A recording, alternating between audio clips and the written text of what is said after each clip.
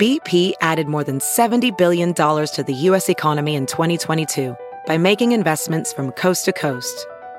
Investments like building charging hubs for fleets of electric buses in California and starting up new infrastructure in the Gulf of Mexico. It's and, not or. See what doing both means for energy nationwide at bp.com/investing in America.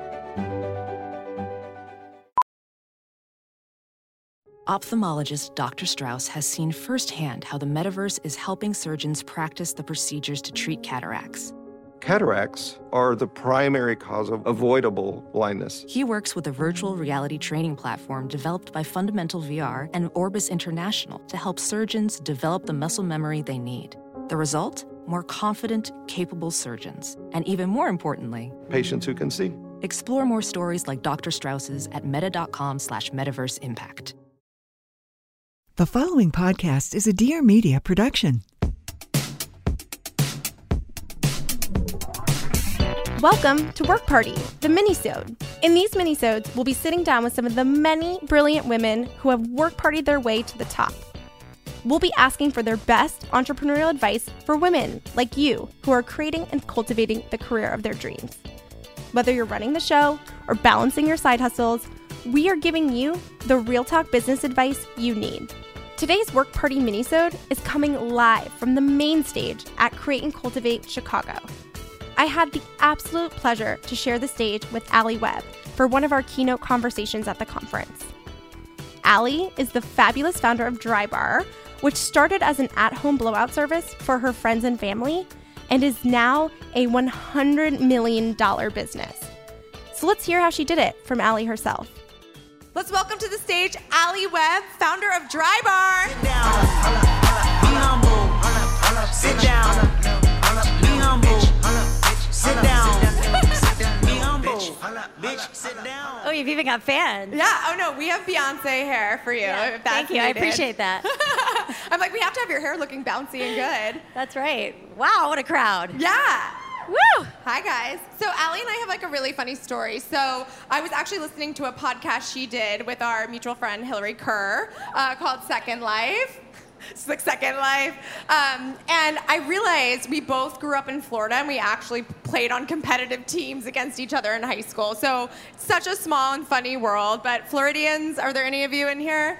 Yes. What's up, Yay. Florida? So excited. But I want to just start, obviously everyone knows what Dry Bar is. But I hope so. Can you, yes, definitely. But can you tell us a little bit about what your aha moment was with Dry Bar? Gosh, I feel like, I don't think I realized it back then, but and you know this story, when I was a little girl growing up in South Florida with like humid weather hair, my hair was always so frizzy and crazy. Hi, right now. Same, right? And I hated my frizzy curly hair and used to beg my mom to blow out my hair, and I was so mystified by like how supermodels always had like that perfect bouncy hair. Like, how in the world did they get that? And so I think like that's when the seed truly was planted. And then, fast forward to years later, and after high school, not really wanting to go to college and that not being the right path, and just it took me a long time to find my path. And I bounced around in a lot of other careers, and it wasn't until I had 2 kids, I was a stay-at-home mom, and thought I had like made it. I didn't have to work, and I thought it was like the greatest thing ever. But after 5 years of staying home, I just got the itch to do something for myself. So I started a mobile blow dry business where I was running around LA blow drying all my mommy friends like while their babies were napping. And during that time, I realized like there was no place like Dry Bar. There was no place for women to go for a great blowout in a beautiful space for an affordable price. It didn't exist. And if you think about it, like if you think about our grandmothers and our grandmothers' generation, they used to go into the beauty parlor and get their hair coiffed and they wouldn't touch it for like a week. And somewhere along the line, that behavior kind of went away. And I just felt like I needed to bring it back and modernize it and open an actual brick and mortar and a place where women could go for an affordable blowout in a beautiful space and have a great experience. And so I just kind of then felt like it was like my duty. I had to do this, to bring this to women everywhere, and really only thought it was going to be something that worked in LA. But turns out women everywhere want to have great hair. Yes. So it turned out, obviously we have 107 shops across the country. Insane. 3 right here in Chicago, So the business has grown way more than we ever imagined or anticipated, and we feel like we, captured lightning in a bottle. Yeah, and the reality is you created a disruptive business. You saw something that didn't exist, so you went out and created it yourself. But obviously doing that is very challenging. So what were some of the challenges early on in launching Dry Bar? Well, first and foremost, we launched Dry Bar in 2010. So if you remember, in 2010, we were in the middle of a recession. So women were cutting back on everything. And for me, my parents had their own business, and I have that entrepreneurial blood, but this was a brand new concept. And we had to personally, my brother, who's my business partner, and I had to personally guarantee that first lease because nobody knew what a blow-dry bar was. Nobody thought it was a particularly good idea. And maybe ladies, most of the men I was talking to were like, what the hell is a blowout? So it took some time to get traction. And then, raising money and figuring out the millions and millions of decisions and things that have to be done to start a business. And it's quite an education for someone who doesn't have a fancy college degree or an MBA.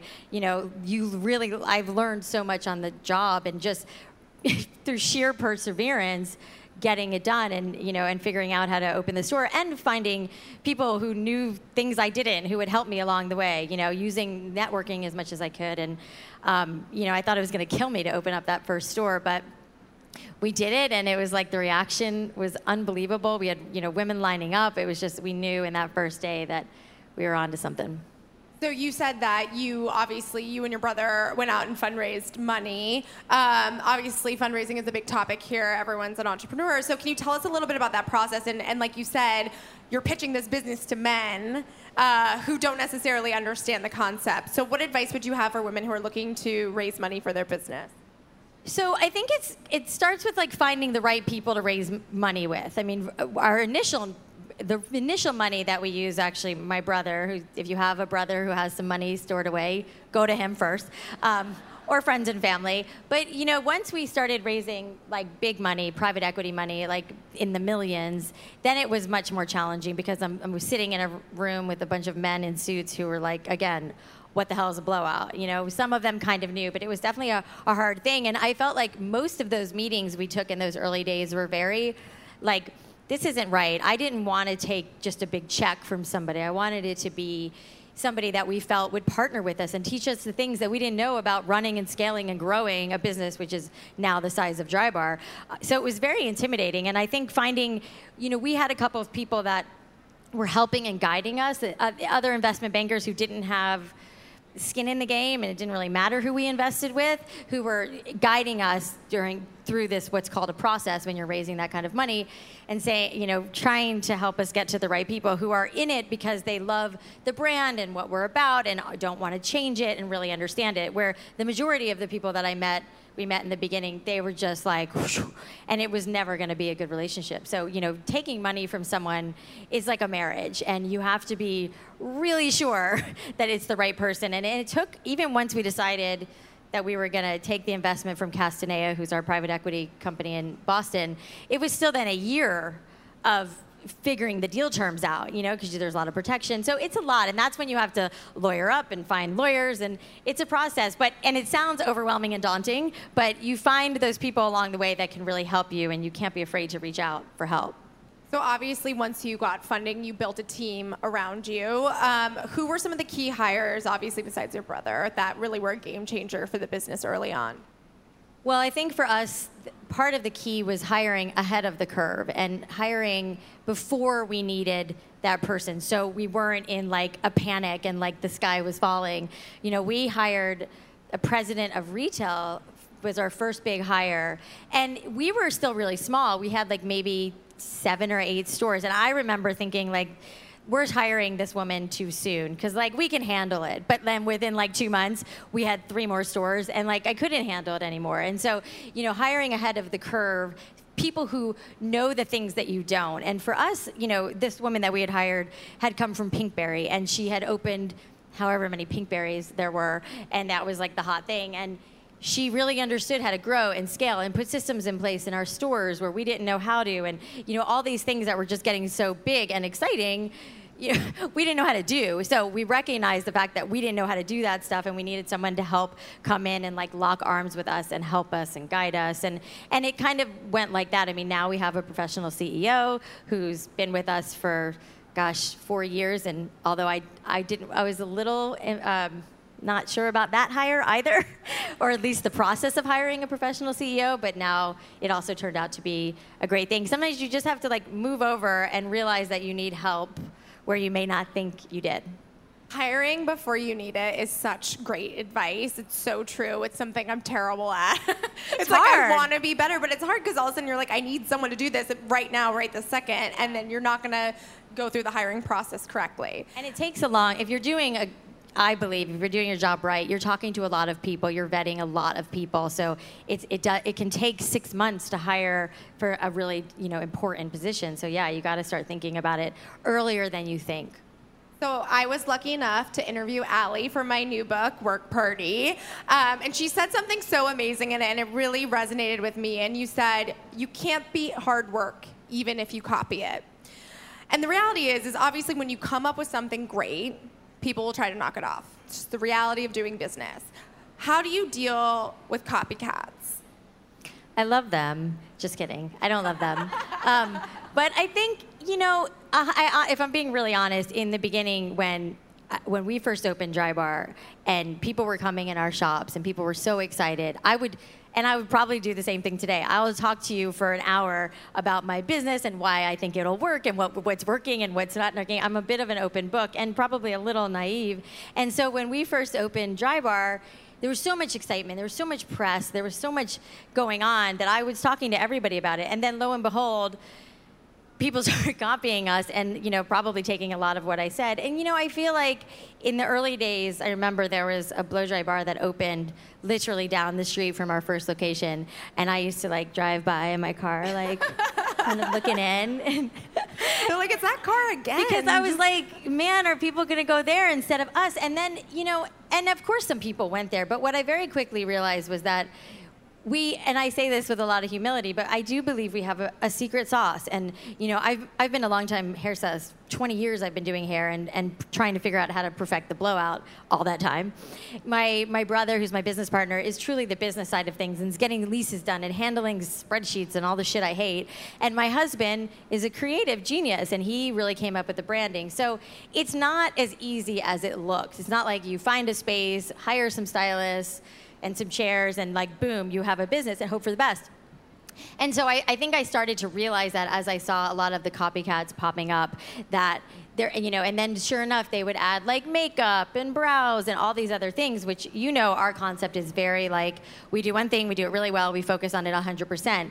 To me, when I've seen other, copycats open blow-dry bars, but then eventually they're doing other services, I start to feel like, okay, you're not really cutting it. And it's not to say that we haven't had stores that have taken longer to ramp and longer to get busy, but we keep pushing and marketing and figuring out how to get those stores to the next level and stay really focused. And, there is a secret sauce. It's not as easy as it looks. I totally agree. And my dear friend Maxie said to me the other week, she was like, there's a reason horses race with blinders, right? Eye on the prize, just look at that finish line. And I thought that was such a good piece of advice.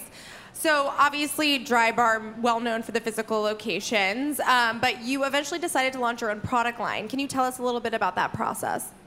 So when we first opened the store, I feel like I knew right away that I didn't love having this mixture of products from other lines, even though they were great products and I put the products that I loved the most as a longtime hairstylist in our shop. But they didn't all work together, and I felt like, again, back to us having those blinders on, and we were focusing on one thing and doing one thing really well, and a lot of products would make hair heavy, and then your blowout wouldn't last as long, and so there was lots of things that weren't working for what we had. So I felt very strongly about developing our own product line that was very made just for blowouts and making your blowout last.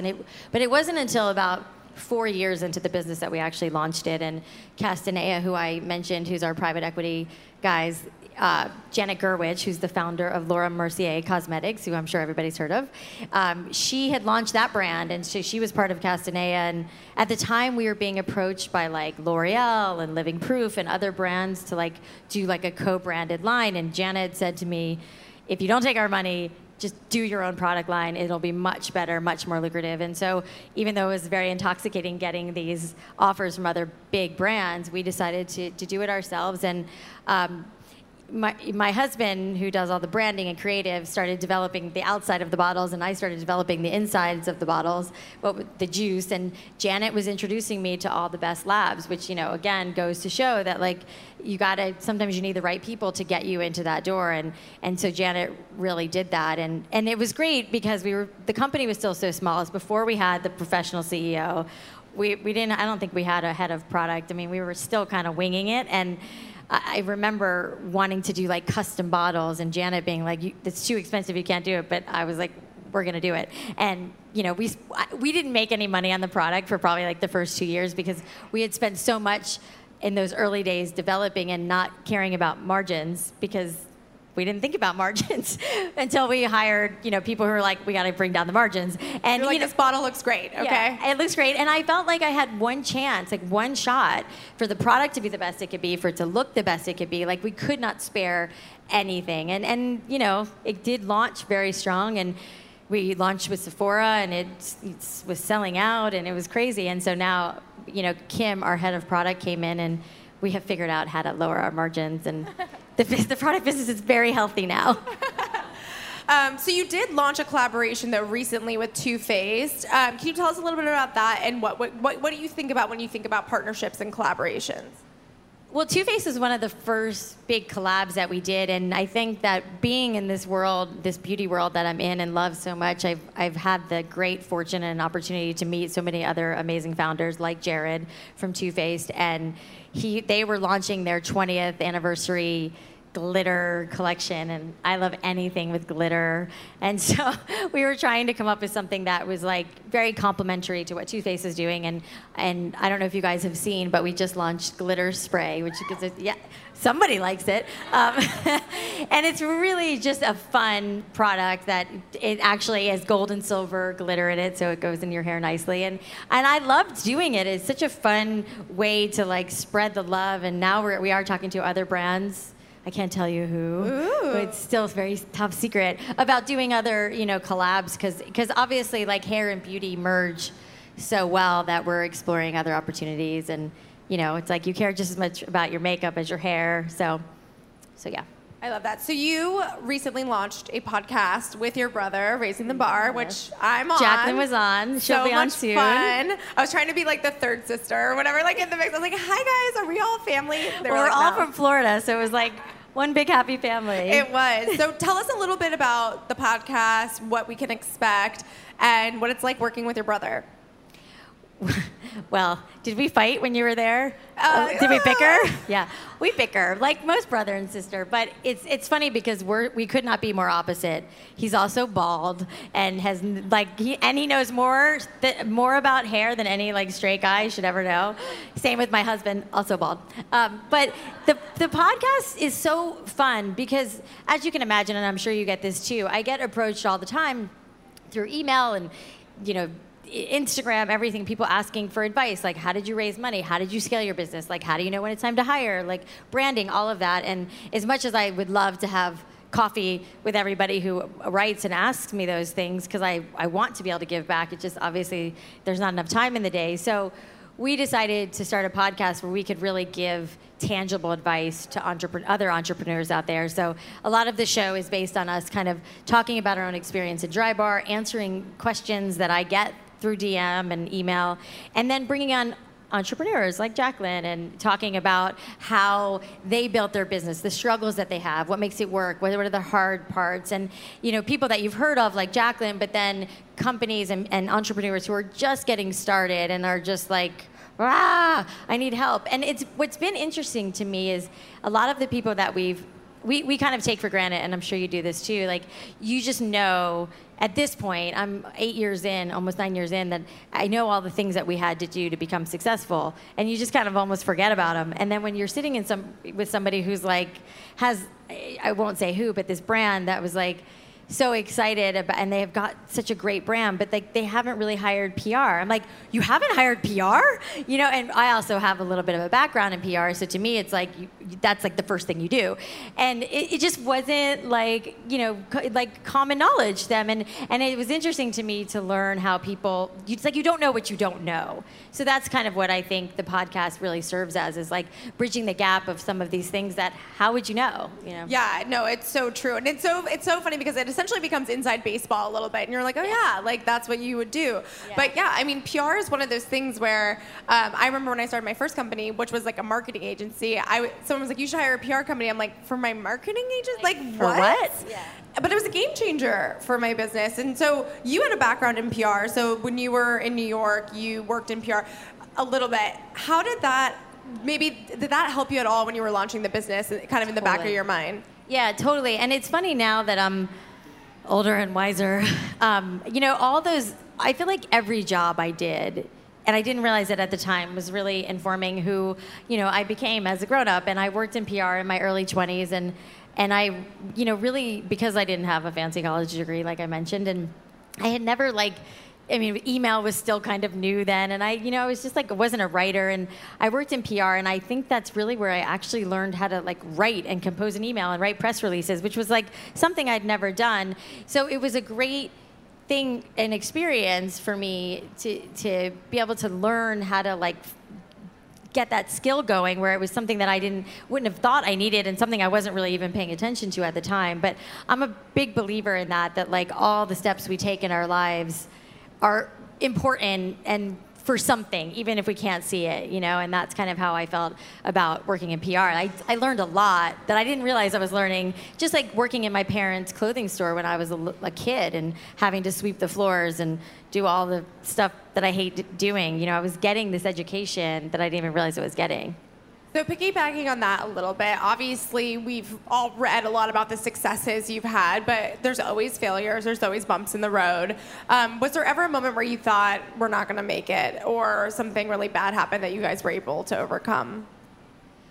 Well, I think there's a lot of little things like that happen, you know, where we feel like, you know, sometimes like I'm really very like crazy when we get a complaint. Like if someone comes into Drybar and they didn't have a great experience and they come to us and tell us, and then I'm like, well, there's one woman who's telling us it wasn't a great experience, and there's probably like 100 other women who felt that way but aren't telling us, and like the whole thing's over. And you know, you can't operate like that. But I'm such a people pleaser, and I want everybody to have a great experience and everybody to be happy. So you know, I think it's measured in lots of little ways, and we've certainly have had stores that have taken longer to ramp and to get busy, where we thought like, oh man, maybe women of this city don't like blowouts, you know, which once we put a little more marketing behind it and we tried a couple of things, then we got them in and it worked. I mean, even surprisingly, Northern California, not San Francisco proper, but like outside San Francisco, like the Silicon Valley and all that, like that business took a long time to grow. And I think it was like, it's a little bit more granola and I love it there, but like women didn't seem to be as concerned with blowouts as we would have liked them to be. And so it was a lot of perseverance to get those stores, that market off the ground, which, you know, it's not always easy, and it does take some work, and it does take, in that case, it kind of was needing new leadership, and we had wrong management in that, which we didn't realize at first. You know, it's like paying attention to the things that aren't working and being open to fixing them and taking feedback as much as it hurts and doing something with it. Feedback is so crucial. So you work with your husband and your brother. I think a lot of people get into business with friends and family, right? Because they're passionate about what you're passionate about. What advice do you have for people who are in a partnership with a friend or a family member? Stay in your lane. I think that's my best piece of advice, whether you're working with a friend. And I actually did have a business before Drybar that was with one of my best friends, and it did not work out. But I don't think we had very clearly defined like rules and what each one was doing. You know, with Drybar, I'm clearly the hair part of things, the customer service, and my brother handles a lot more of like the negotiating the leases and business side, and my husband's the branding. And so we're all very respectful of each person's role. And I think that's an important thing when you have a partner, is like very clearly defined roles so that, you know, you're not stepping on each other's toes all the time. You know, if you're both really good at one thing, I'm sure it can work in certain instances, but I think it's harder to delineate who's doing what and to feel empowered. And ultimately, the decision when it came to something that was like a hair thing would be mine. And if it was a creative decision, it would be Cameron's. Even though we'd all talk about it and hash a lot of things out, at some point you've just got to say, okay, we're going to trust the guy who's doing all the branding and creative to make that decision.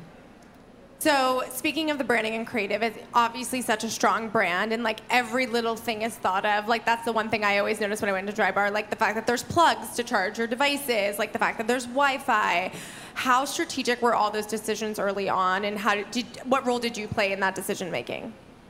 They were super strategic, and for me, I feel like I come from this business as a hairstylist, and so I know how hairstylists think and what they want, and then I'm also like the pickiest client you'll ever meet. So I was trying to think with both of those hats on. So it was like, we needed to have like enough space for the stylists to feel like they could work comfortably. I think the iPhone chargers was my brother's idea, which was like a last minute ad.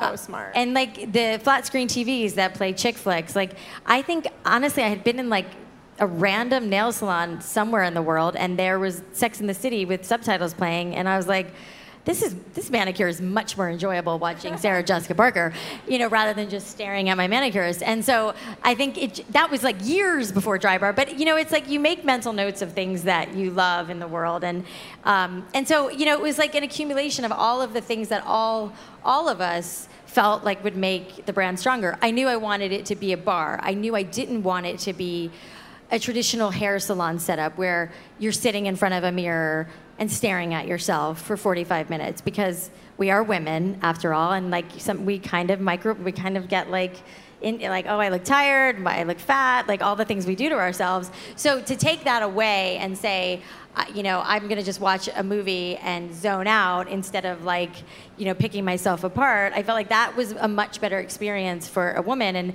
and I think that I largely built this around what I personally wanted, which I think is how great businesses are born, out of personal necessity and something that you wish existed or even does exist, but you feel like you could probably do it a little bit better. You know, I think that's how I came from the business, and it was a risk. I mean, if you've been to Dry Bar, you know that the mirrors are behind the stations, which really threw everybody. I remember being like, women are not going to like this, because we were so conditioned to looking in the mirror and being able to like micromanage our stylist if we needed to. But I was like, I just want to take all that away, which I had gotten from my mobile business of doing women in like their living room or kitchen, not in front of a mirror.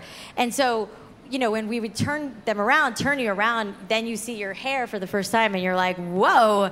And it's this great moment that happens that I was wanting to, you know, create. And luckily it worked. But I mean, I'll never forget that first day when women came in and they're like, where are the mirrors?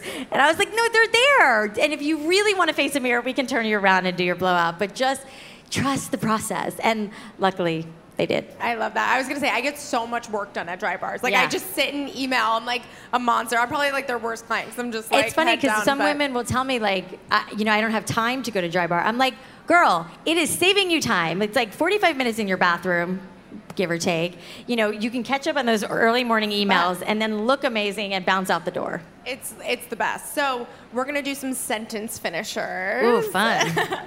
The best advice I ever received was, feedback is a gift. when I look back at my success, I think, oh my God, I can't believe we did this. I really do think that. I mean, I don't know if I mentioned this to you before, but my brother and I text pretty frequently, and I'd say like every 3 months or so, we text each other like, can you fucking believe what we did? And I feel like that's how, every now and again, like something major happens where we're like, whoa, you know, so that. I love that so much, because I feel like that's such like a real talk moment. Like, this is nuts. Like, how did we get here? It's like something major will happen, and, you know, we've had so many amazing opportunities come our way, you know, and then sometimes we're just like, damn, I can't believe, I mean, truly, we're like, it's like, I remember being in New York City a couple years ago and walking through New York with my husband, and we must have passed like 4 dry bar locations, and I was like, it's like I had like an out of body. I was like, those are ours. You know, it's weird. I love that so much because I think that's such a testament to the type of entrepreneur you are as well. So one thing I would have done differently is... You know, I get asked that question a lot, and I feel like I don't think I would have done a lot differently. You know, I mean, there's little things along the way, like, if I'm being really honest, I probably wouldn't have given away as much equity or in the early days, but nobody knew if this whole thing was going to work or not. So that is another story that I can't really get into. But you know, honestly, it's like we did make mistakes, and there's things that weren't great, but I wouldn't change any of it. You know, I mean, there's mistakes and things that you learn from, and you keep moving and you keep growing, but I wouldn't change anything. An inspiring Instagram account I follow is... Create and Cultivate. Oh, shameless plug. Shameless plug. I do really, though. No, thank you. Constantly steal quotes from Create and Cultivate because they're always so good and they always like look so good, which, you know, your branding is so good, which... Thank you. Truly, I'm not just blowing smoke because I'm sitting up here. I swear. I mean, you guys know it. You're all... I mean, there's so many women here. It's such a testament to, like, how important branding is. Like... It drives me crazy when I walk in a business that could be so great if they took the time to like care about the details and that discovery. And you guys have done that geniusly where it's like, even today when I got here and I was walking around, I was like, oh, look at that, look at that. And it's like everything's branded and, you know, it goes such a long way to, you know, people loving and falling in love with your brand as they fall in love with the branding and the creative. And I didn't know that all of my life. You know, I only knew that once we started Dry Bar, and I had a husband who had worked in advertising long before I started Dry Bar. But I remember him telling me, like, our first Valentine's Day in Dry Bar, he's like, I wanted to put like pink flowers because it was Valentine's Day. And he's like, you can't put pink flowers, they have to be yellow.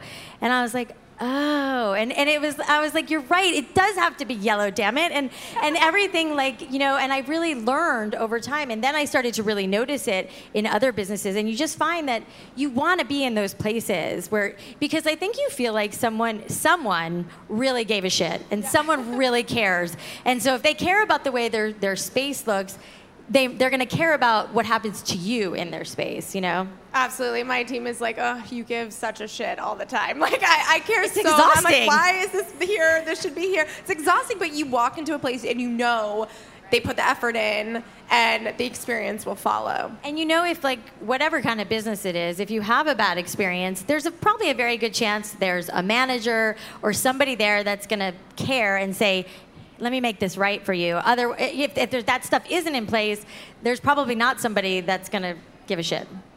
Okay, so final question. What is next for Alli Webb? Well, I'm working on a couple of new things, but not a lot of things I can talk about yet, damn it. It's worse. I know. But, you know, I'm definitely, exploring kind of new opportunities. We have a lot of stuff that we're working on with Dry Bar. We're looking at international expansion. We have a lot happening in the product space, new collaborations coming. The podcast has been kind of a new world for me. It's like my first entree into like, you know, talk show host. And you were on the cover of Inc. magazine, correct? Yes. What was that like?